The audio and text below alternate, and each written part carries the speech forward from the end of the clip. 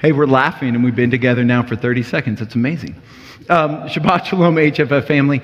So we got 14 people here today. All of them come from various different places all around the United States, have different talents and different gifts. And so I'm going to start over here with Dr. David Jones and have them just briefly kind of introduce themselves, introduce their ministry, tell you just really quickly a little bit about them, since some of you may not know all of the people who are up there. Shabbat Shalom, guys. So yeah, David Jones from Tampa, Florida. It's a little warmer there right now, and but it's good. So we've been doing this for about 21 years now. So it's always still something new and something fresh, and we're just always trying to seek the heart of the Father. So that's one of the reasons why I'm here. So nice to see you all, nice to meet you all, and hopefully I get to talk to you all too. Hey guys, I'm Joshua Inslee. I'm from North Georgia, excuse me, and I'm from the Nehemiah Restoration Fellowship of Southeast Tennessee / North Georgia. And you can find my other info. I write, I teach, and I publish online at joshuainslee.org, so feel free to check it out and follow me. I'm not very good at coming up with catchy names, apparently, so that's just all I got. John Diffenderfer. I'm from Nashville, Tennessee. We've got a congregation that we pastor there called Mercy Collective. We're also working on a project for Mercy Gate Fellowships to plant congregations and home groups everywhere we can. Awesome. Ephraim Judah from Light and Lamb Ministries, also the director of Camp Yeshua, Messianic Youth Summer Camp, and also one of the pastors here at HFF. And it's just an honor and pleasure to be up here with so many great brethren to share a message of unity and really trying to turn our focus on the leading of the Holy Spirit, not under our own power, our own strength, and our own knowledge, but just praying that the Holy Spirit would lead all of us in everything that we do to minister to the people, to teach His Word and His instruction, and all of those wonderful things. Welcome to HFF, Ephraim. Thank you. I'm Daniel Musson. I'm just a guy who gets to live life with the most amazing woman, Melissa Musson, and occasionally I get to teach here at Hebraic Family Fellowship and at Lion and Lamb. Good morning, Shabbat Shalom. My name is Matt Napper from Northeast Louisiana. I'm one of 3 community pastors at Beit Shalom Messianic Congregation. Nathan Hall, Layman Tucker, you can find them online, the other 2 community pastors there. Love serving the kingdom with them in our community. My favorite person to serve the kingdom with is my wife, Melissa, who I would argue is the best woman in the world. Glad to be here, honored. And that's how disunity starts. We start talking about the wives. I have the best wife, I have the best wife, I have the best wife. Ryan, they know who I am. You sure? No, I'm not positive. I don't know who you are. Well, that's okay. Stranger danger. If I have my glasses on or off, I'm 2 different people. Bipolar. There you go. I'm Ryan White. I am from Minneapolis, Minnesota area, and I have a ministry, Faith of Messiah Ministries, do a lot of teaching videos on there, get to travel around and do Sukkot with these guys, probably a lot of you in the audience, and have a great time with that. Got a wife and 5 boys, so it's fun. My name is PD van der Westhuizen. I'm from South Africa. I moved to the United States about 2 years ago. We have a ministry called Rise on Fire Ministries. A lot of online YouTube videos as well as travels to spread the gospel of our Master Yeshua.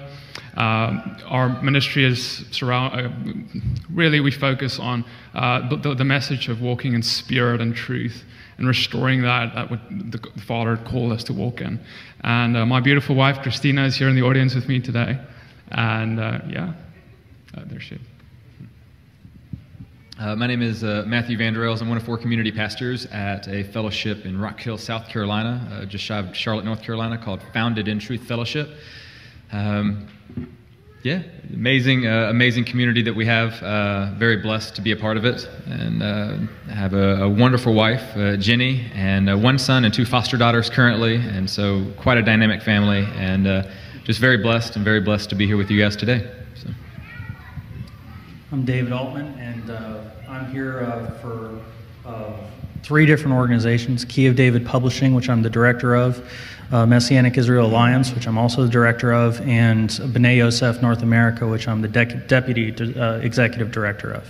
And I'm just an administrator, not really a teacher. I have done that on occasion, and in awe of most of these guys and their abilities.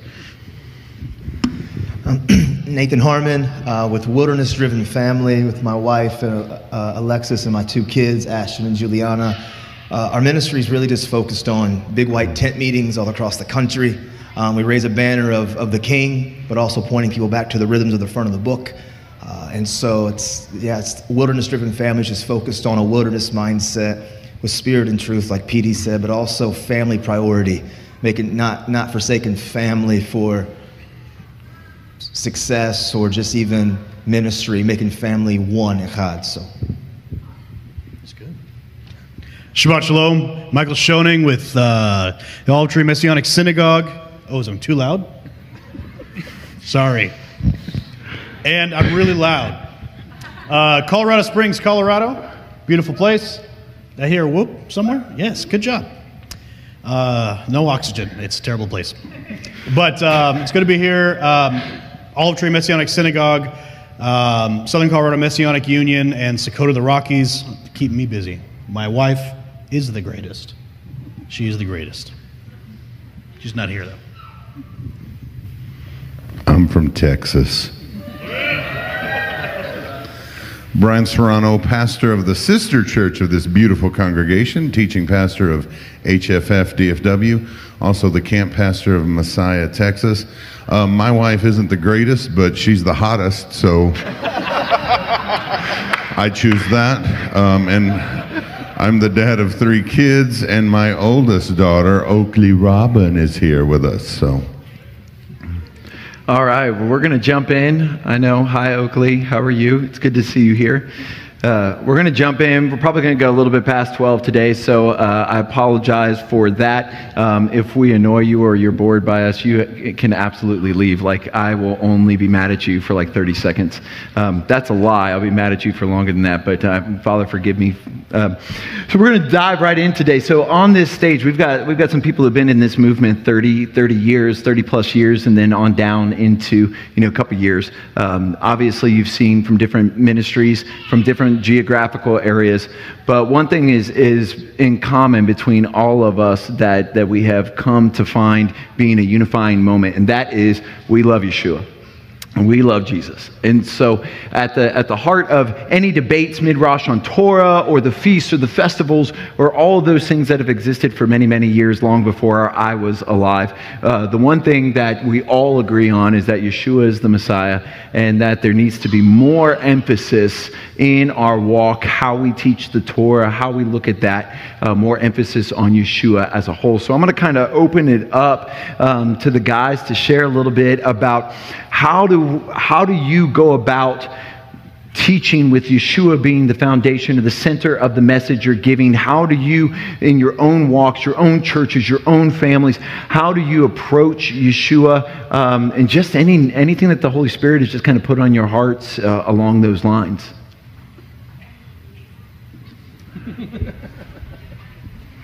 I'll jump in on this because nobody else wants to go first, and that's okay with me. When it comes to teaching the Torah, teaching the Scripture, the foundation of what we believe has to always be Yeshua. As it says in 1 Corinthians 3, Yeshua is the foundation. Building your house upon any other foundation just simply won't work. We have to be teaching the heart of Yeshua in everything that we do, and that goes to every Torah portion that is done, as many of our congregations teach the Torah on a regular basis. If we're not pointing it to Yeshua or revealing Yeshua in the Scriptures, if we are not paralleling the life of Joseph to our Messiah and how he is the Savior of the world, how the Scripture sets the precedent for one man to be able to save the world, then not pointing that, of course, to the seed of Abraham, to the Messiah, then we're obviously failing to teach the whole Word of God. He's the foundation in all of that. And whenever we go into any other teaching based on knowledge, Scripture, as the Torah portions will shift in the book of Exodus, going to teaching about the tabernacle and constructing the tabernacle. And so much Scripture is associated with that. The priesthood. If we are not teaching everyone that It is the Messiah who is building that same tabernacle spiritually inside the hearts of every single one of his believers. As we talk about the physical things, as we talk about the high priest, if we're not identifying Yeshua as the spotless high priest, the anointed high priest, as the one who is the intercessor in our hearts between us and the Father, then we are doing a disservice to the people of God and to the body. If we are not pointing to Yeshua in all of those things, he's the foundation of all of it.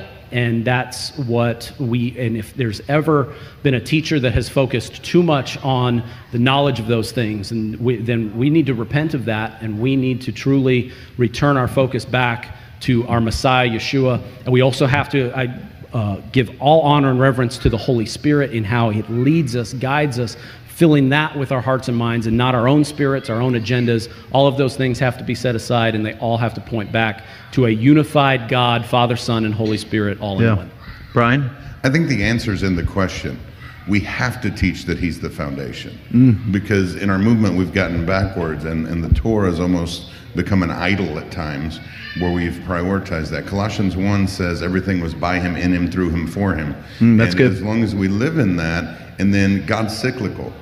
The Redeemer came to Egypt, pulled the Israelites out, went through the water, then came the law. And as long as we're still teaching the same thing, Redeemer came into our Egypt, pulled us out of sin, takes us through the water, then we keep commands because we're saved, not in order to be saved. And I think as long as we can get it right like that from the onset, it's going to take us and build the foundation from there. Yeah.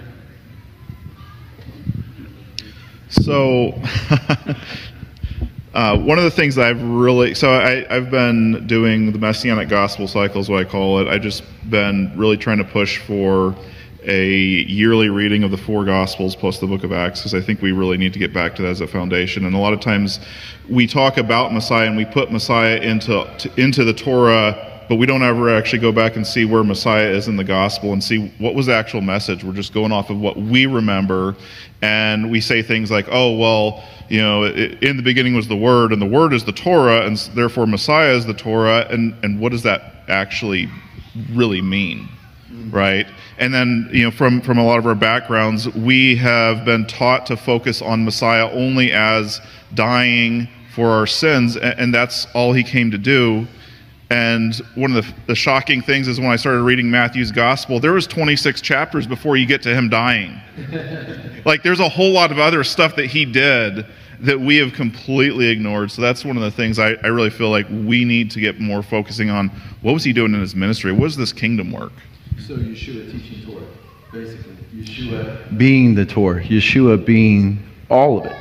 Not just, he came, died for our sins. Yeah, well, that's fantastic, but there was more to that. Oh, that's a good word. And Dr. Jones. Hey.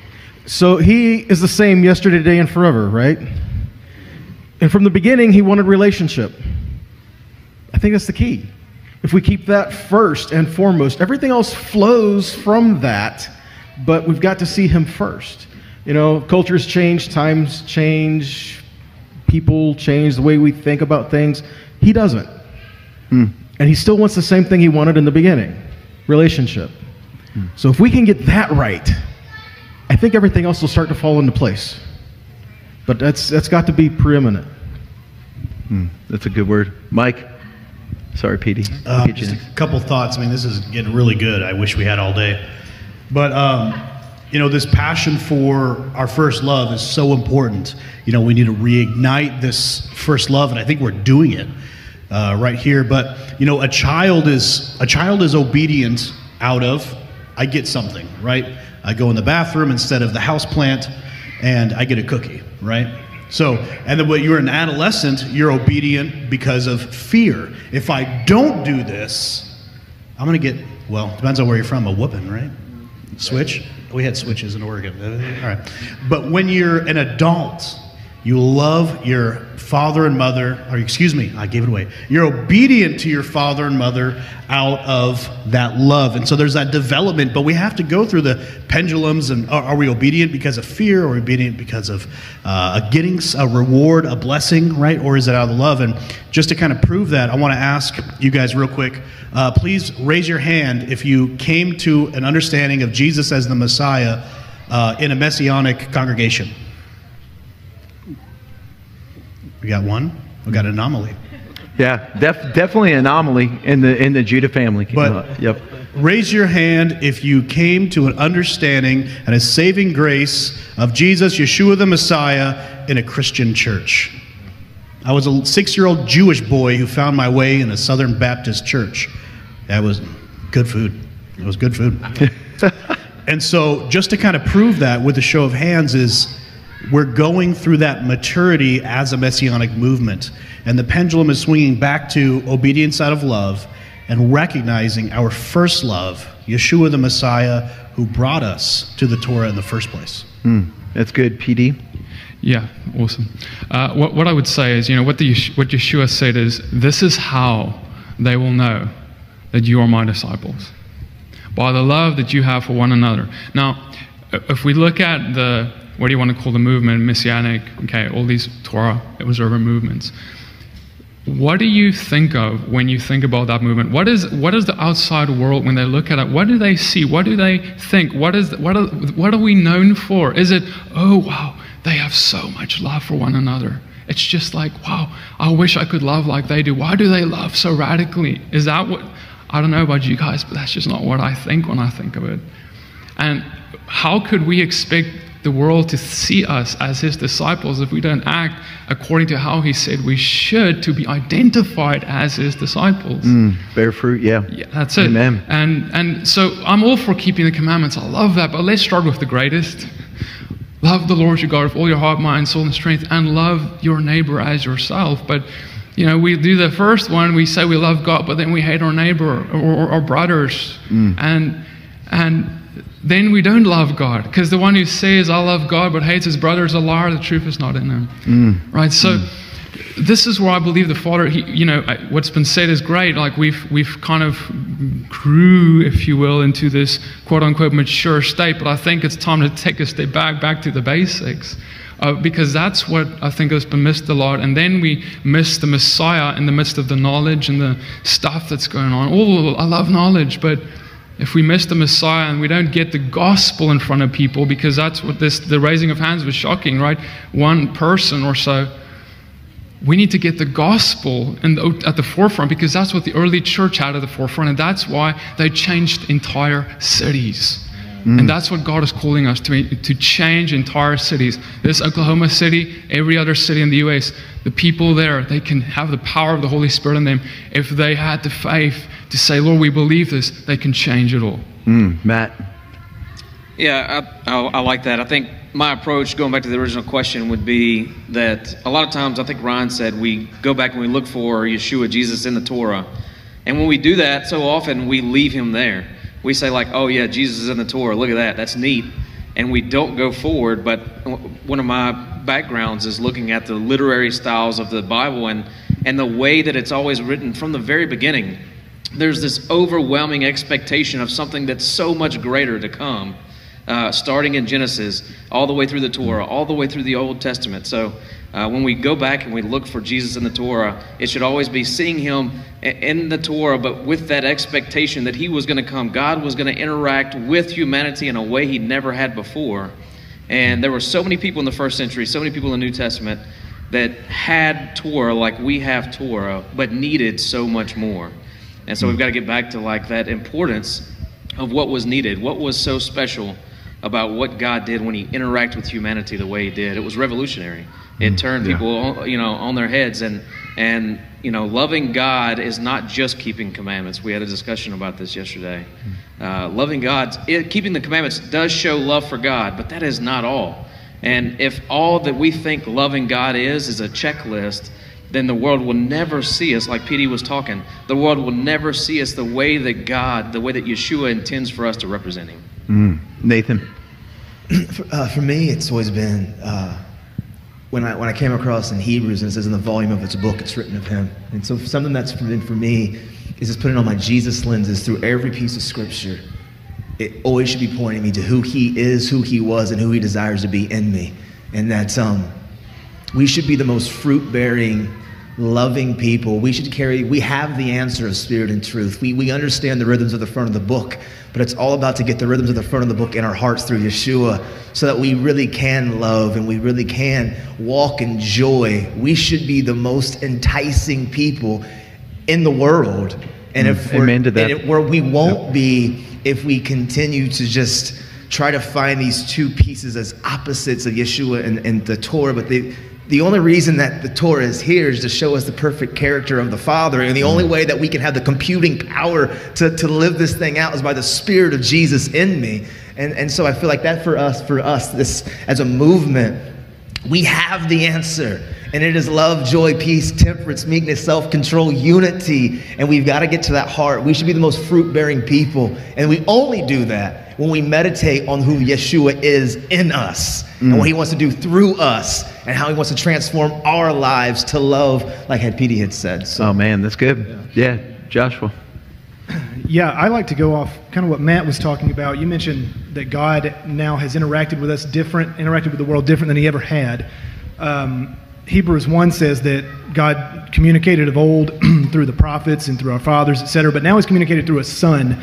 And this whole idea, I think we sometimes overlook, or have, at least in this movement, because we find our focus and we make things idols. We've made Hebrew language idols, the Torah an idol, and we're missing this, which is the point of what we're talking about. But Jesus shows up, and in the Sermon on the Mount, he refers to God as Father 17 times. The very opening line of the Lord's Prayer, which is sitting right there, he calls him Father before he even invokes his divinity. He says, our Father who is in heaven, our Father who is God, but first our Father. So there's a new relationship. We are God's sons through Jesus. We are adopted. He is the firstborn of creation. We are co-heirs with him. And I think sometimes we almost try to forget that coming into this movement because we find all this other stuff we're interested in. But man, that's the foundation. Like, heirs through Christ, because God is now our Father. We have a different kind of relationship than David or the kings of Israel or the patriarchs had. They had God metaphorically as their Father, brought you out of Egypt, my son whom I brought out of Egypt, but we're metaphysically God's children. He is literally adopting us into his kingdom. And I just think that's awesome, and that's what I've been reading through and thinking of this week, getting prepared for this. Yeah, that's good. Matthew? Yeah, for sure. Before our community came together, I was, a part of leadership, the leadership team of another community that I attended for 8 years.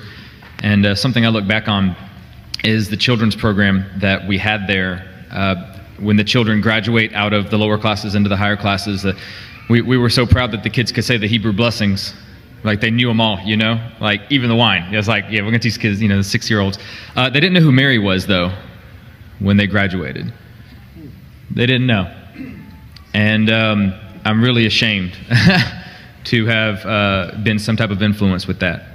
And so, it's moving forward as we all learn and fall forward in this journey, in this walk, in this life, pursuing this Heavenly Father that is so full of grace. It's been apparent to me that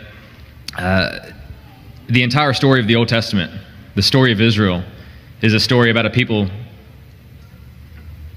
story about how the Torah wasn't enough to equip a people to carry out the mission that God gave them to fulfill. And that's what Romans 8 says, like Torah wasn't enough. The Torah failed not because of its own being, but because of the weakness of the flesh, the weakness of the heart. And Ezekiel talks about the weakness and the absence of the Spirit that does that heart surgery. Because it was never meant to be. It was never meant to be the salvation of the people. Exactly. So when we as a movement, as leaders in the movement, when we take God and we put God in our box, not in the role he himself came to fulfill, and when we take his Torah, his words, his feast, and that we put it in our box, and it wasn't meant to be that way. For sure. And then we wonder why it doesn't work. Well, we don't have joy, peace, patience, temperance. Why we don't see the fruit. But it wasn't God. Yeah. It wasn't anything he did. No, not at all. And Paul continues. He says, but God fulfilled this through his Son. God fulfilled this by sending the King. God fulfilled this by sending the Torah teacher that will teach us how to keep Torah. And that's been revolutionary in our community, because when we first started out, it was like we need to orbit around this thing of the Torah. And now we've been able to learn and refocus and say, you know what, like Christ means king, Messiah means king. Why don't we orbit around the king that teaches us the proper way to keep Torah? and that's the Sermon on the Mount. That's the Yeah. whole. That's the whole thing.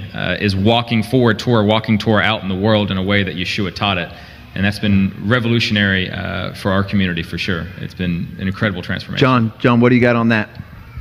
Shabbat Shalom, everybody.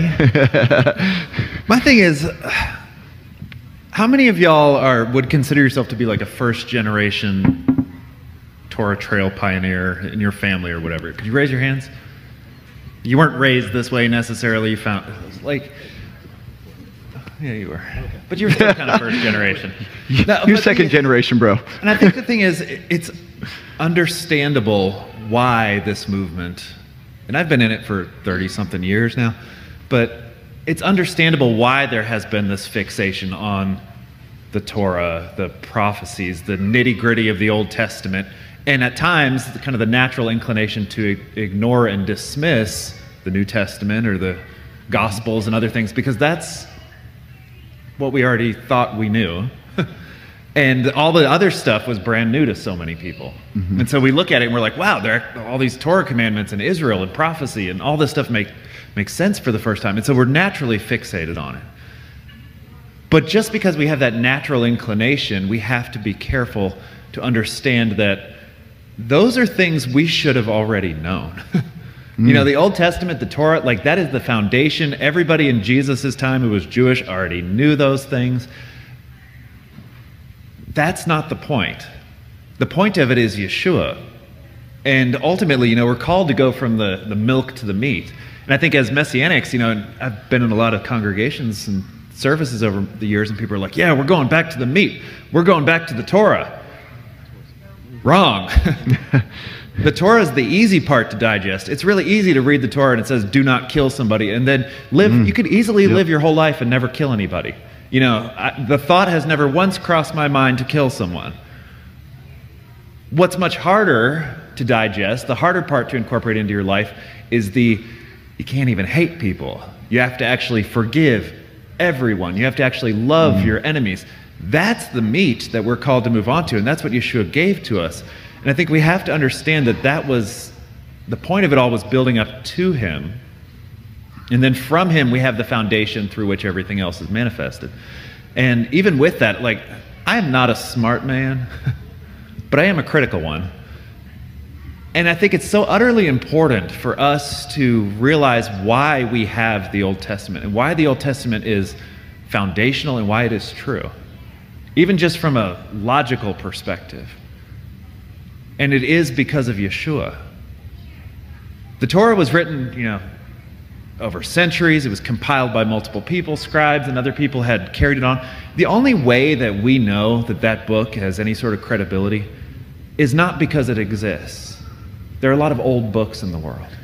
We know that that book and that those books have credibility and that they are alive and well and for our good and things that we should live according to, because that was the Bible Yeshua had. That was the Bible Yeshua taught from.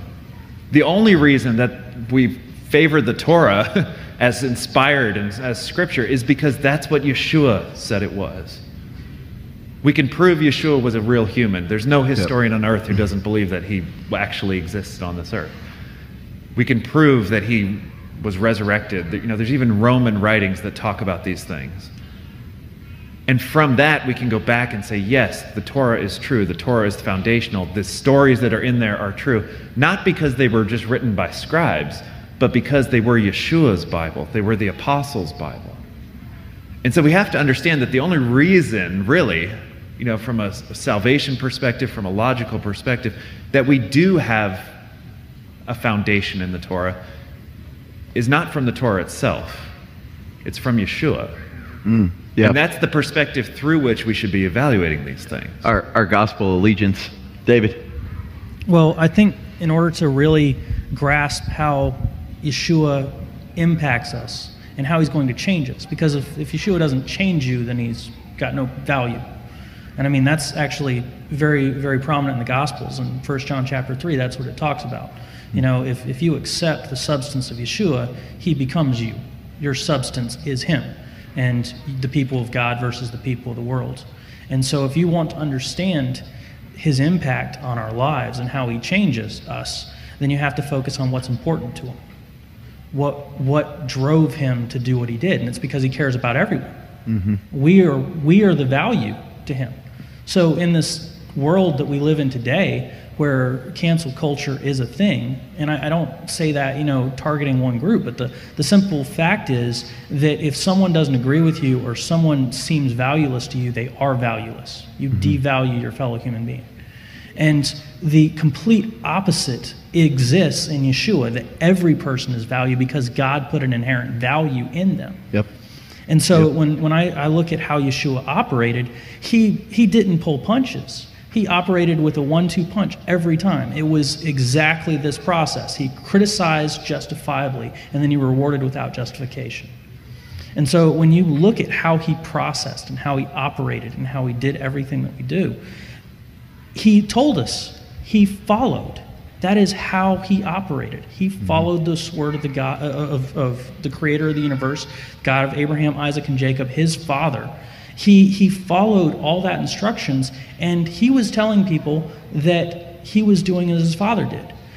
Everybody talks about leadership, and we've had this discussion. Yeah. I am dumbfounded as why any of us would want to be leaders. I want to be a follower as he was a follower. Amen. And I see up here a whole bunch of followers, and I'm proud to be a part of this. Yes. Amen. Daniel. So I get to go last, which means everyone said everything I was going to say. But there's one thing that John touched on that I'm going to talk about here. So the Torah is awesome. It's wonderful. Like, it gives us structure. It gives us rules. It gives us the ability to receive blessing through obedience, which is amazing. But all of that pales in comparison to the fact that Yeshua conquered death and the grave and arose from the tomb. And because he arose from the tomb and because he conquered death, I have a promise and a hope that he will raise me when I die as well. And if we're not focused on that, if we are instead focused on a list of rules, which are amazing in and of themselves, but if we lose focus on the fact that we have a hope in a resurrection that is far greater than what the Torah offers, then we're pointed in the wrong direction. And so our focus always has to be that, yes, this is what we do when we follow the one who went before us, and if we call ourselves his disciples, we will walk in his ways. But ultimately, there's something much greater, and that is the promise that we will be in his kingdom, not because we follow this, but because he was good enough to raise us to join him. Let me ask a question of the whole panel here. And I mean, if you want to each individually answer, that's totally fine. If you want to just say it out as a whole, we'll see if we all agree. I don't know. I'm going to put us all on the spot here. Who was the greatest Torah teacher to ever live? Yeshua. Yeshua? Jesus. Jesus? You can say Jesus here. It's fine. It's not a false god. It's an English translation. Don't believe that. So Jesus was the greatest Torah teacher. We're all in agreement on that. Still is. I like that, Mike. I like that. He still is the greatest Torah teacher ever. Okay, fantastic. So in our services, in our conferences, in our own studies, we should study the Tanakh. But we should also study the greatest Torah teacher who taught us the Tanakh. Right? So again, it's not about one being bad or wrong or whatever. It's about finding that balance. You know, a couple of the guys here have talked about the fruit of the walk. If we're not seeing the fruit of the walk, then something we're doing as pastors, teachers, evangelists, apostles, whatever your gifting is, something we're doing is out of alignment. Nathan, you talk a lot about the rhythms and the cycles. Well, our rhythm is like we got a cylinder bad right now. The engine's still running. It's still getting us to places, but we're not fully in. Amen. We're not fully in allegiance to Yeshua yet. We're getting there. We're a journey. We're a path. Like John said, where he had everybody hold up their hands at the first generation. It's amazing that the online audience can't see that, but everybody in here, with the exception of Ann Stropes and Ephraim Judah, I believe were first generation Sabbath keeping, Torah keeping individuals, which means we're cutting our teeth We're cutting our teeth right now. And guess what? When you're the first generation, when you're the first people doing these types of things in your family, in your life, in your marriage, in your home, we are going to stumble and we're going to have some problems. The key is that we always continue to go. Fall forward. Fall forward. I love that phrase, man. I got a lot of one-liners. I'm going to work into some teachings here. You guys are great. Fall forward into Messiah so that he can help us bear good fruit. So, as we see that obviously we all talked about our various ministries and where we're from, and, we're all getting, some of us, this is the first time we've ever gotten a chance to sit together, meet each other, whatever. I Facebook stalked most of you guys for many years, and so, it is my first time to get to meet some of you, but I'm really encouraged by the fact that we did not get a chance to sit and dialogue all together before we got up here. And so what you're seeing, honestly, this is first. Some of us have talked, some of us have met, we're friends, some of the people go way back, whatever. But as a collective body here today, this isn't practice. This wasn't staged. This was a trusting that the Holy Spirit was doing something different in each and every one of our hearts and each and every one of our lives, and even in private conversations. And we just wanted to come together and we just wanted to talk about Yeshua. And I had no idea in that there would be so much commonality amongst all the diversity of the leaders that are here. And so if there's anything that you can take from today, there's a lot of great one-liners. It's going to be online for you to go back and watch and review and share with your friends. If there's anything we can take from this, it is that the Torah was never meant to be interpreted by us without Yeshua. Amen. Yeah, that's right. Yeah. It never was. Yeshua was always to be our interpretation. The Father, God himself, was to be our lens, our interpretation. And we get in trouble when we try to go in and put our flesh, our will, our desire into the commandments of God. And I think, you can stone me if you want. David actually carries a stone.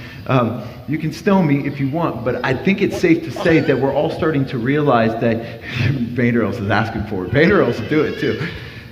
It's safe in saying that we all feel like we're making adjustments right now because we want to see better fruit. We want our trees to be better. We want to see more disciples. We want to be better disciples, to David's point earlier. We want to be better disciples as a whole. Am I wrong? Yeah, I'm wrong? Nathan's like, yeah, you're wrong. No, you're in agreement. I know. This guy, you just got a big smile, so I just had to call you out on it because you're always happy and joyous. With all of us who have committed our lives to doing ministry, to some degree, to some extent, whether it's serving in our fellowships or congregations, we as ministers do have a responsibility to be showing the love of God through everything that we do. And when you have leaders and teachers that you don't sense the love, you don't sense the Spirit in things, then something's wrong.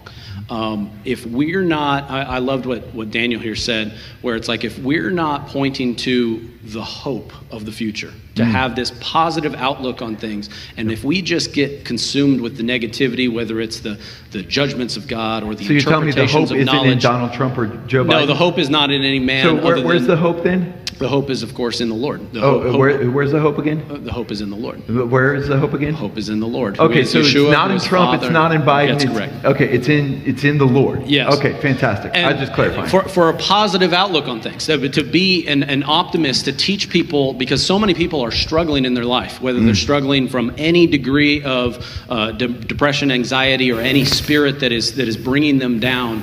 There is nowhere to go but up when you are here on earth, when we are living in these mortal vessels that we're traveling around in, these earth suits. There's nowhere to go but up. And we need to be talking about the rapture? No, I'm not talking about the rapture. Okay. But we as ministers, as teachers, need to be pointing to the one who is greater than us, the one who is higher than us. And we get to share the amazing message of the fact that the God, the creator of heaven and earth, desires to dwell with us, to be in covenant with us.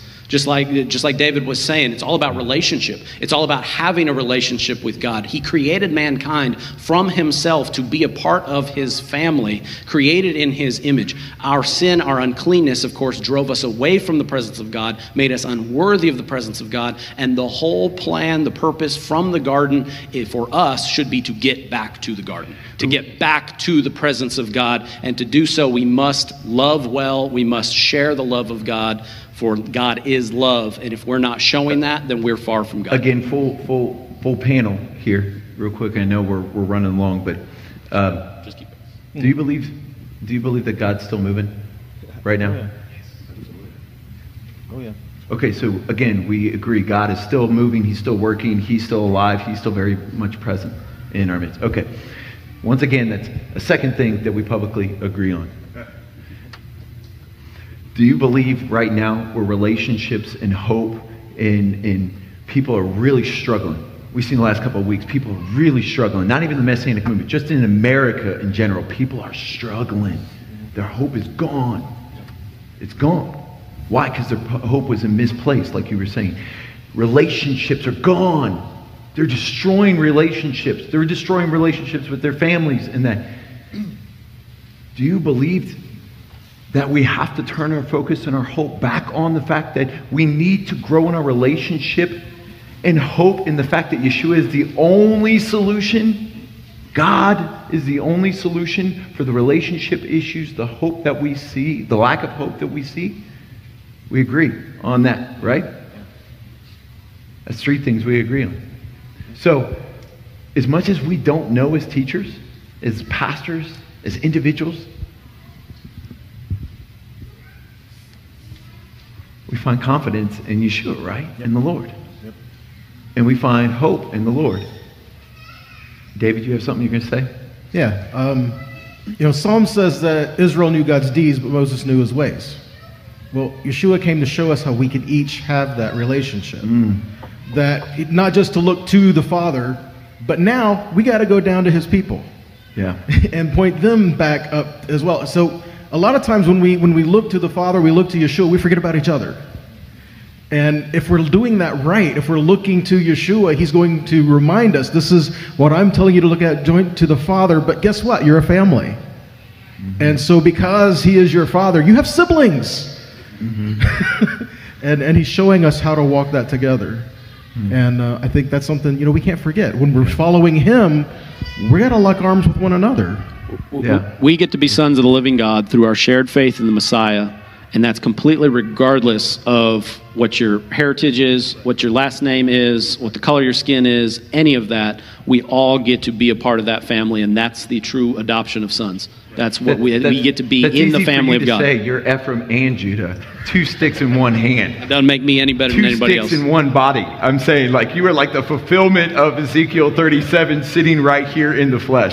I can pick on him because he's my brother. Can I jump in real quick? Yeah. The thing about all of this stuff, and I think it's easy to look at it, the last 30-something years, and look at it and look at all the division and the lack of fruit, define lack of fruit. There's plenty of fruit. It just depends on what fruit you're evaluating. But the thing is, we are called, as David said, we're all brothers and sisters here. We are all supposed to be a kingdom of priests and a holy nation. If we are all priests, every man, woman, and child is a priest. That means we are called to serve the Lord and to serve one another. Amen. And so when we have congregations, when we have ministries and gatherings and fellowships, and even just your interactions with your friends and family and coworkers, it's up to all of us to bear that fruit. We can't just point to whoever's on a stage or whoever's written a book or runs an organization or hosts a conference or whatever and put the blame on them for saying that they somehow have failed us over the years. Because it's not true. If there has been any failure, it's been all of us. And if there have been successes, and I sincerely believe that there are, that's also to our credit. But I think it's easy to point the finger and just to say, like, this is where the if the Messianic movement hadn't done this in 1995, then like we would be in a better place, or whatever. And we were children then. We don't have to take blame for that. But the thing is, we have to understand that we are all called to it. And even in Scripture, where it talks, oftentimes when the elders and the leaders of Israel were condemned, Yahweh faulted the people. He said they prophesied falsely because you encouraged them to. They worshipped other gods that you had them build for them, And sure, there is a responsibility of leadership, but I think all of us need to step up and take on that radical responsibility of saying, if we are going to be the type of people who showcase love and peace, love, joy, patience, kindness, goodness, gentleness, faithfulness, and self-control, we need to make that extremely demonstrative at every moment of our lives. Amen. We should not have any problem turning to people in our congregations and our fellowships and our families and saying, I sincerely love you. I hope you know that before you leave today that you are absolutely loved. Mm-hmm. Yeah. And to have that sort of compassion and the unity, and it has to come from the grassroots up. I don't think we're ever going to get it from the top down. Oh. This is good. Mike. This is really good. I want to read a verse out of the Bible. Is that okay? Sure. You guys do that here? Yeah, we do read out of the Bible. I'm just checking. Yeah. I want to from John on. John from skip Revelation. I know better than most, in pursuance of ancient ways and even looking into modern Judaism, different things for pursuit of righteousness. But I have a challenge for us as leaders. And also to recognize we are servants. I love that. I love that we are the shepherd's staff. What does that mean? We are the staff of the shepherd, right? We work for Yeshua. If you work for Yeshua and you're not doing his will, then you suck. You're going to get fired, right? But here's the reality: is there was a very famous rabbi named Rav Hillel. Rav Hillel. Anybody heard of him? Back in the day, insanely astute, well known all over the Middle East, and he had this protege, Rav Gamliel. And Gamliel became the most well-known rabbi in his time. And he had a protege named Rav Shaul, Paul. And Paul wrote something. And this is the challenge. You guys ready? You had your coffee today? For I am not ashamed of the gospel, because it is the power of God for salvation to everyone who believes, first to the Jew and also to the Greek. Will we continue to be ashamed of the gospel? Come on. We want to love the world. What does the world need right now? The world needs gospel. The world needs Yeshua more than it needs to quit having bacon cheeseburgers. The world needs a rabbi. The world needs Yeshua. Let's unashamedly bring Yeshua to this hurting world. That's my challenge. I'm willing it's a daily decision. To stand up on that with you. I'll take that challenge. We need that more than ever. I agree with you. Well, I'll take that mantle. Ultimately, and by the way, you're the bane of every sound person engineer in the world because you changed that volume huge. But anyway, so he pulled a Frankie. Yeah. But ultimately, as I pointed out, if Yeshua isn't changing you, it really has no value. So ultimately we have to ask ourselves, what are we transitioning to? To what end are we doing all this stuff? Because if you're just enriching yourself so that you can take the talent that you've been given and hide off into a corner somewhere, well, we've heard the parable of the talents. Correct. And so are you burying it? Is it falling in bad soil, or are you taking yours and working together with another brother to multiply the kingdom? Well, if you want the Father, if you want Yeshua to fill your cup and have it overflow, then you certainly need to put yourself in a position for your overflow to overflow others. And so ultimately, when we ask the to what question, because people can scream, you need a change, you need this, you need that, you need that. But if you build a bridge to nowhere, if you don't have a plan of action to achieve a goal, then literally you get a whole bunch of fervor and pin-up aggression, and that's how bad, unplanned events happen. Quite we've seen some of those recently. We've seen some of those historically. So it's not the first time it's happened, and it's not going to be the last, more than likely. I would like it to have been the last. Yeah. But what I would like to focus on is that his character, his substance, his nature, everything that he's about leads us to, even if we don't know what we're building, If we build what is in front of us, we repair the breaches and the walls that are right where we are, right where we've been placed. If we plant where we are and we start growing, the kingdom will grow, and we won't know the plan, the architecture thereof, because he knows the outcome. We got to let go. We got to let go of our control. We got to humble ourselves and submit ourselves to Yeshua, to the Holy Spirit. That's pretty hard to do as a man. I'll be honest with you. I'll go ahead and step out and say I got some pride and arrogance issues. Anybody watching online who knows me knows I do. So we'll be transparent with that. So, right, Daniel? But we have to change ourselves, our hearts. We have to allow Yeshua to come and work inside of us. We have to be fully sold out to allegiance to Christ and his kingdom, not our own. Absolutely. PD, and I'm going to hit Josh. Yeah, and I think the question is, so how do we do that practically? We can read what the scripture says, this is the fruits of the Spirit, okay? And we can audit ourselves with that knowledge that's very powerful. But then if I realize there's a lack of this and this and this, the lack of the fruits of the Spirit, how do I walk in the Spirit? How do I return to that?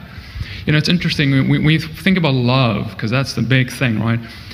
We think of a romantic movie, we think about these feelings that we feel, and we're hoping for ourselves to get to this place of to feel this love towards a different person, so if I get there, I can then do the action of love. But it's backwards. Love is, Yeshua says, love your enemies. Well, I don't even like my enemy. How am I supposed to love them? That doesn't make any sense until you realize that love is the action. So when you go forth and you do the action, the Holy Spirit comes in that moment and he fills your cup, and then you feel this thing you've been yearning, but you don't feel it until you make a sacrifice, until you step out, until you humble yourself and get to that place. That's where we need to go. So practically, we need to love each other and in our congregations and as leaders and whatever. But then also we talked about the gospel so eloquently, how that needs to go out. So when you go to most of us fill our car, and when you're there, are you there? Are you present with the Lord? Or are you present with yourself?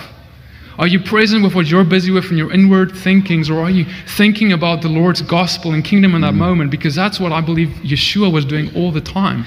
And so then I'm thinking, I need to be like, Lord, what do you want me to do here? There's a guy right next to me. I don't know who he is. I don't know where he's from. Is there anything you want me to do right now? And if he doesn't say anything, I go and I ask him, Lord, sir, can I fill up your tank for you? In the name of Yeshua, he gave for me and I'm giving to you, just as a picture of what he did for me and you. You see, just a simple example, little things. Servanthood. Yes. Loving Amen. Well. Amen. Loving well. Yeah. That's amazing. How many times do we pray for the opportunity to bless another person or to minister to another person, and we're standing at the gas station, we're standing in a line at the grocery store, whatever, and we completely miss the opportunity that God put in front of us because, our phones or whatever it is. Yeah, that's a good word. Joshua? Yeah, I would like to add too, I think you said something about the substance of who Jesus is, and I don't know that we've actually directly even mentioned that I think to be a good evangelical pastor, leader, servant, elder, we also have to recognize true things about Jesus too, and that is affirming that he is 100% God, he is divine. And because I've seen a lot of people within this movement start to deny that. It's a slippery slope. They try to start saying that Jesus is the Torah made flesh, John 1:1, to reinterpret Logos there in a different way than I believe John is trying to portray. And I've seen that slip so far. People start denying the blood, start denying the way to salvation. And I hope that we're in unity in that we believe that He is God in the flesh. He is divine. He is all-powerful. Amen. The content of Amen. Him is well beyond anything that we could ever have, or that God could enclose within man, just the commandments of His own mouth. Who do we think we are, right? Who do we think we are to tell God who He is or what He can do? Right, exactly. Who do we think we are? Exactly. The I arrogance. want to be like Thomas, who looked at Him and be like, my Lord and my God, right there. That there is nothing else beyond you, that is anything better in the world that I could possibly have. And from that foundation of being in relationship with Him, co-heirs, as we keep repeating, through Christ, but knowing that Christ is God. He is our God who is empowering us and put His Spirit within us. So I don't want to forget that. I hope and glad that we're in unity on that. Yeah, that's good. Brian? Well, and you said earlier, the arrogance, and we have to humble ourselves. Well, part of that, and I know because of the sake of the panel we're saying it, but as Messianics, we have this we. we're not a new entity. No. John said there's been fruit forever. Yes, Right. there has, since Acts. This thing called the church, heaven forbid we use that word or we call ourselves Christians. But welcome to church this morning. Right, this thing's been going on forever. And we need to look, if the descendants of Abraham are going to number like the sand of the sea, we're poised to lead from the middle. We've got our brother Judah, who has the Torah, loves the Torah, and we do too. And then we have our brother on Sunday who knows Jesus, loves Jesus, and we do too. And instead of making ourselves the center and pulling both with us, we keep out of arrogance creating this third entity that here we are as Messianics, ooh, look at us, or really, please don't look at us, go somewhere else, you'll find better, because we haven't gotten it together. When in reality, we are poised. We're the ones that the devil hates. We're the ones that hold to the commands and have our testimony. We're literally the ones that the devil hates. And this is what's been needed for far too long, to stop looking at ourselves so high and loftily like some movement that, was God ordained above all others. We've got brothers that met today in a synagogue, and we've got brothers that will meet tomorrow in a church. And if we can be the force that brings Echad to the kingdom, then we're going to accomplish something. Yeah, Ryan. So just kind of drawing on several of everyone up here, I just kind of felt this, the word was goal. We talked about what's the goal. And there was just a phenomenal book I read called The Goal on process management, Lean Sigma Six, all this stuff. And this is something that factories have finally realized is they've been too focused on productivity and on all these numbers, are people being efficient and productivity, and they forgot what the goal. What's the goal of a factory? It's not to produce stuff, it's to make money. Mm-hmm. And when you have that goal in mind and everything you do is working towards the goal and everything that's not moving you towards that goal is waste, then you can actually have productivity and make money. And this is how successful factories. That's what we as believers need as well. We need to define what is the goal. What is the goal? Is the goal to go back to Mount Sinai to live in the desert with Moses? Or is the goal the new heavens, the new earth, the return to the Garden of Eden, to be like Yeshua? If we can sit down and determine what is the goal of all of this, then we can start to say, is what we are doing, is this commandment, the way that we are keeping it, is it moving us towards the goal? Because the whole of the Bible is a trajectory. And this is what I've kind of gathered from everyone up here. We all seem to have this in mind. You started at Sinai, but that wasn't the goal. The goal was to get to Yeshua. And Yeshua said, we're going to do greater things than these. So there's a continual upward movement. And yet, a lot of times we're just talking about how do we get back into the wilderness. We're trying to go back to that. We're not even trying to go to the promised land. We're just trying to go back into the wilderness. If we could just get to that greater exodus, if we could just get to that right now, then we saw in the wilderness, we had to get back. The Lord had to cleanse. And maybe we're in a season right now where we actually are in the wilderness. We actually are being cleansed. We actually are being refined. Nathan. I think, Ron, with that goal for me, I thought is when we always see when Yeshua, Jesus was saying, repent for the kingdom of God is at hand. It was always this kingdom mentality. And something for my family and us, like this message isn't exclusive. It's really supposed to be inclusive. That none should perish, that all should have everlasting life. Amen. Like this movement shouldn't be us excluding and hiding in our corners, but we have the answer. Jesus says, and he's given us instructions so we can walk in protection and blessing. Like the world is prime. The enemy, I believe, has lost containment of the message of spirit and truth. And we've just got to boldly begin to love the heck out of people and not try to throw dirty, rotten fruit at people and stone people, but just love them and always have that spirit of grace to understand that there's never a wrong time to do what's right. There's never a wrong time when you're saying, God, what do you want to use me today? Well, the person you're passing by, the person in your street, we did a thing when I used to say, just wiggle, right? Just bear the fruit of the Spirit. You're the worm on that hook, man. Just wiggle in love. There's never a wrong time. For me, that's the goal of this, is that the kingdom is at hand and that none should perish. We're so busy of hiding and pointing out everyone's flaws instead of seeing the beauty in people and just pointing them to that only God can save, though, through Christ, through Yeshua. John? I think ultimately the purpose of all of these things. Turned it off.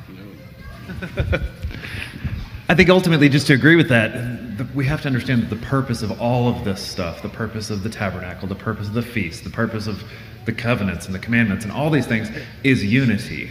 Ultimately, it's unity between humanity and God, but if that unity does not exist within us, we're not going to get there either. So I think we have to get to the point where we understand, and not just that, I'm not talking about some empty Joe Biden unity speech. I'm talking about actual unity to where we actually have each other's backs. We are willing to make sacrifices on behalf of one another. Accountability. And that we actually sincerely love and want the best for one another. And I think probably, if anything, and it's a symptom of people's hurt, it's a symptom of people's pain, their traumas, the experiences that they've had growing up in the church and everywhere else.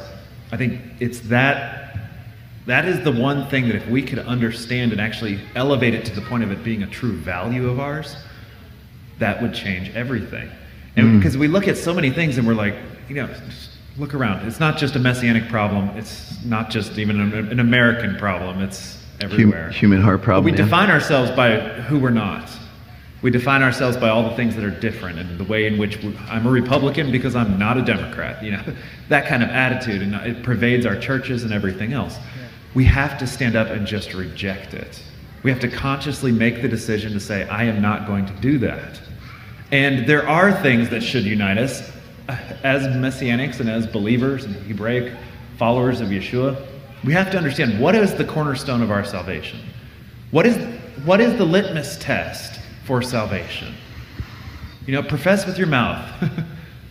Repent of your sins. Be baptized. The list is pretty short for the things that should really qualify someone to be a believer. And once someone is a believer, we have an obligation to unite. The call of the Passover lamb, the qualification for the Passover lamb, the qualification for our Messiah is that the body has to be unbroken. We are supposed to be that unbroken body. And I think we see that lived out in Yeshua's time. We get offended and we're like, well, I can't go to that synagogue. They don't believe I'm actually Israel. Or they don't believe in the feast. Or they all go out to pork barbecue after the service. Or, and we nitpick on all these little things. And I'm not saying that those things are not important. But Yeshua gave us the example. He literally went into synagogues knowing that the people there wanted him dead. That's a good word. That he would be attempted to be stoned before he left. The apostles, they went into synagogues knowing that these were God's people and that they had a call to be unified with these people, knowing that the people hated them, that the people thought that they were heretics, that the people would turn against them, deliver them up for torture and persecution and everything else, and they still chose to be unified anyway. Yeah. And I think those are the examples that we need to have where we don't say, I can't go to that church or be at that congregation or experience those things because of our differences, but instead say, yeah, there are differences. The differences are real. We're not going to diminish that. But we are choosing to be united with you regardless. Amen. Because I know you are in the body. I know I am in the body. And we share in this covenant together. Yeah, Matt? Yeah, I think exclusive. Someone said exclusivity was like one of the worst things that they dealt with in the first century. It's largely one of the greatest topics in the New Testament that Yeshua and Paul had to deal with was this boundary set up between what it took to become a member of the kingdom. And the majority of first century Pharisees put this wall up so deep that nobody could cross it.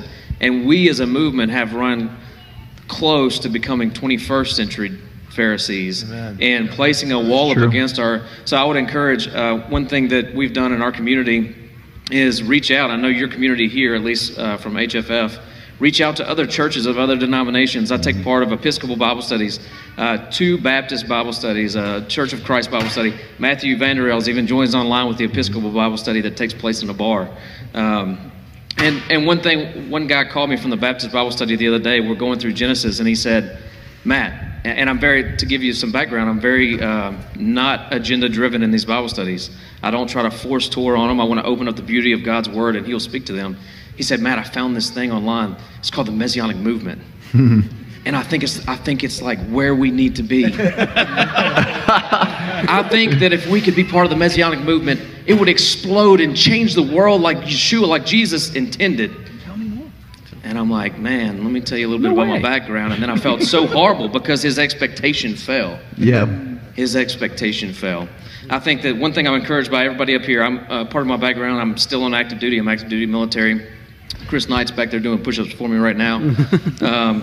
There you go. We have a thing, we're big on leadership, and we have a phrase that some of us use. It says, if your soldiers do something right, it's their fault. So like if you, everyone here in the body, if you do something right, it's your fault. You have done what's right. You have taken the initiative to do what's good for the kingdom of God. But if you've done something wrong, then it's our fault. Because we have not equipped you and prepared you and given you the resources, the tools, the bullets necessary to go out there and wage war for God's kingdom. So I'm just encouraged to be on the stage with a group of leaders that say, we acknowledge that the things that we've done wrong in our past in this movement, it's our fault. And we're here to try to change that tide and say, let's refocus on what our true goal and mission is. Yeah, hold on 1 second. David's been waiting patiently. No, and it's fine. I think that God has a pretty good timing on this. It's probably better that everybody go in the order that they're just being called on, because when you want to look at what God's target is, the single thread that unifies the entire Bible is one concept, that his hope is that all of his creation will be restored back to him. I mean, that is the one sheep that's gone astray, he will celebrate that one more than the 99 there in the pen. That is the heart of the Father in Scripture. And so when you take a look at what our goal is, what our hope, what our heart is, and what he's talking about specifically about how leadership, if we fail, it's our fault. Spurgeon said this. He said, if sinners be damned, at least let them leap to hell over our dead bodies, and if they perish, let them perish with their arms wrapped around their knees, imploring them to stay. If hell must be filled, then let it be filled in the teeth of our exertions, and let not one go unwarned and one go unprayed for. Amen. And so when you take a look at this conceptualization of what are we trying to do, all we're trying to do is the best we can. Because if we truly trust in him, he's equipped us already. We don't need to go out and buy more swords. And I mean, I sometimes get shocked at how I've heard people take that as like, see, you've got to arm yourself because God said go buy more swords. He literally said, well, we've got enough money here, we can go buy a couple of swords, you know, and he's like, it's enough. I picture Yeshua saying it's enough and walking away rolling his eyes. Are you serious, guys? You know, it's like, but I mean, he talks about, you know, be a vapor, and if he equipped the birds, if he clothed them, how much more so is he going to clothe you? I mean, this concept of we are enough. All we have to do is show up. He's already done the work in us. He's already done the groundwork. He's already got the architecture, the plan. And so all we have to do is be willing participants in his plan. That's good. Ephraim? There's two words that everybody here on the stage has said. One of them is Yeshua or Jesus. We've all, you know, confessed that. The other thing that every person has said is we.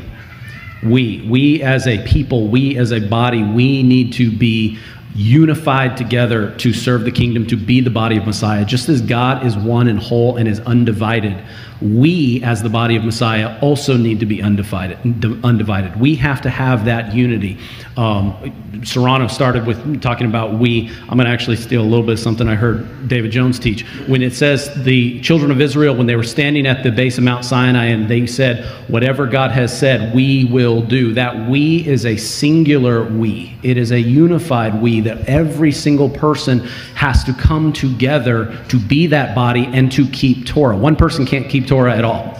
Can't keep the whole Torah, because the Torah is given to a body of people. A man can't keep the commandments for a woman. A non-priest can't keep the commandments for a priest. But we as a body, a singular, unified one, as God is one, we need to join together, arm in arm, hand in hand, and serve the Lord and come back into the relationship with God who created us as Altman just said, that the whole point of everything is so that we might be restored back to the Father, where we came from, who we were created from. And then that is the goal, that's the job, that's the task for us as ministers to join together. And I hope that this, collective group that we have before us, that's certainly not comprehensive by any stretch of the imagination, that we are working toward becoming that unified, singular we, just as God is a singular, unified one, made up of parts and made up of separate Jones. things.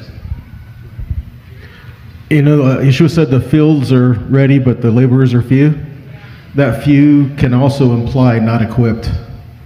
But yet we are equipped. So what does that mean? I believe it means we are equipped together as a body. He's given us everything we need when we come together. Mm-hmm. And that is when we start to learn to walk as he has told us to, is to show the heart to it. How can we show the love of the Father to somebody else if we don't have or around anybody else? Yeah, that makes sense. We have to be part of that. Kind of hard to show that. Josh? I just also wanted to say real fast that I have been blessed this morning because I felt like this was a very unified time together, not just the panel, but the worship today too. Man, I really feel like this is a unified body, and I can feel that. And I know that based upon what we've been talking about, that's because our main foundation is Jesus. Like going back to all of this, like that's how it displays and it's imagined is worship together corporately, learning, talking, sitting, talking about God, and having this time together as sons and daughters who might have socioeconomic differences, racial differences, geographical differences, but we're all together in one. So I just wanted to... Yeah, it might have something to do with our triune leadership at HFF. So as Ephraim gets ready to do the Aaronic blessing to close us out, and we've gone extremely over today, and so we could be here all day. We actually will be here all day. But I really do appreciate all of you. I know Daniel and Ephraim, I mean, we love you guys. You're an amazing church, an amazing body, the online people as well. And I know there's people who are watching for the first time. And so thank you for doing that. Thank you to every single one of you guys. Some of you guys I've known for a long time. Some of you I've known, for a short time. A lot of you have been in my home. And so I appreciate you coming and hanging out with Daniel and Ephraim and myself and getting a chance to talk about the movement, getting a chance to talk about our direction, areas that we need to improve in our position so that we can affect a positive change in the body as a whole and inside ourselves. And so from the bottom of our hearts, we thank you guys for taking the opportunity to come. I've never sat in many rooms with many teachers in the Messianic Hebrew Roots movement, but I've never been in a room with this many people. And so I truly believe God's doing something in this time, and I thank you all for being here. If you're watching online and you came in after the start of this conversation, please go back, get a chance to see each one of the individuals introduce their ministries, talk about their congregations. There's man, get into church. Seriously, get in a church. Find one of these guys, find their leadership, find a church close to you, get involved, get in a community, get plugged in, and hopefully this is the first of many times we get to do this together. So if you guys will stand with us.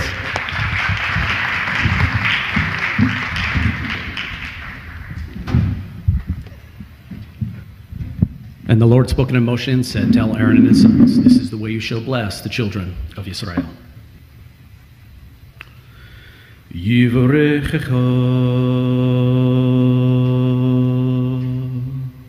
Adonai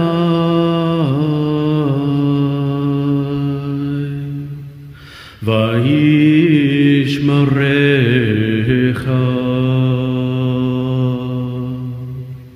Yaheh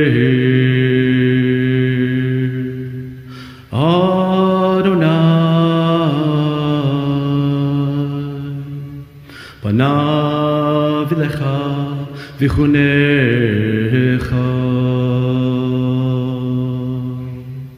Yisa Adonai Panav lecha Vayasim lecha L'cha Shalom. B'Shem Yeshua HaMashiach, Sarcha Shalom, Shalom. May the Lord bless you and keep you. The Lord make his face to shine upon you and be gracious to you. May the Lord lift up his countenance upon you and give you peace. In the name of Yeshua the Messiah, the Prince of Peace, Shalom.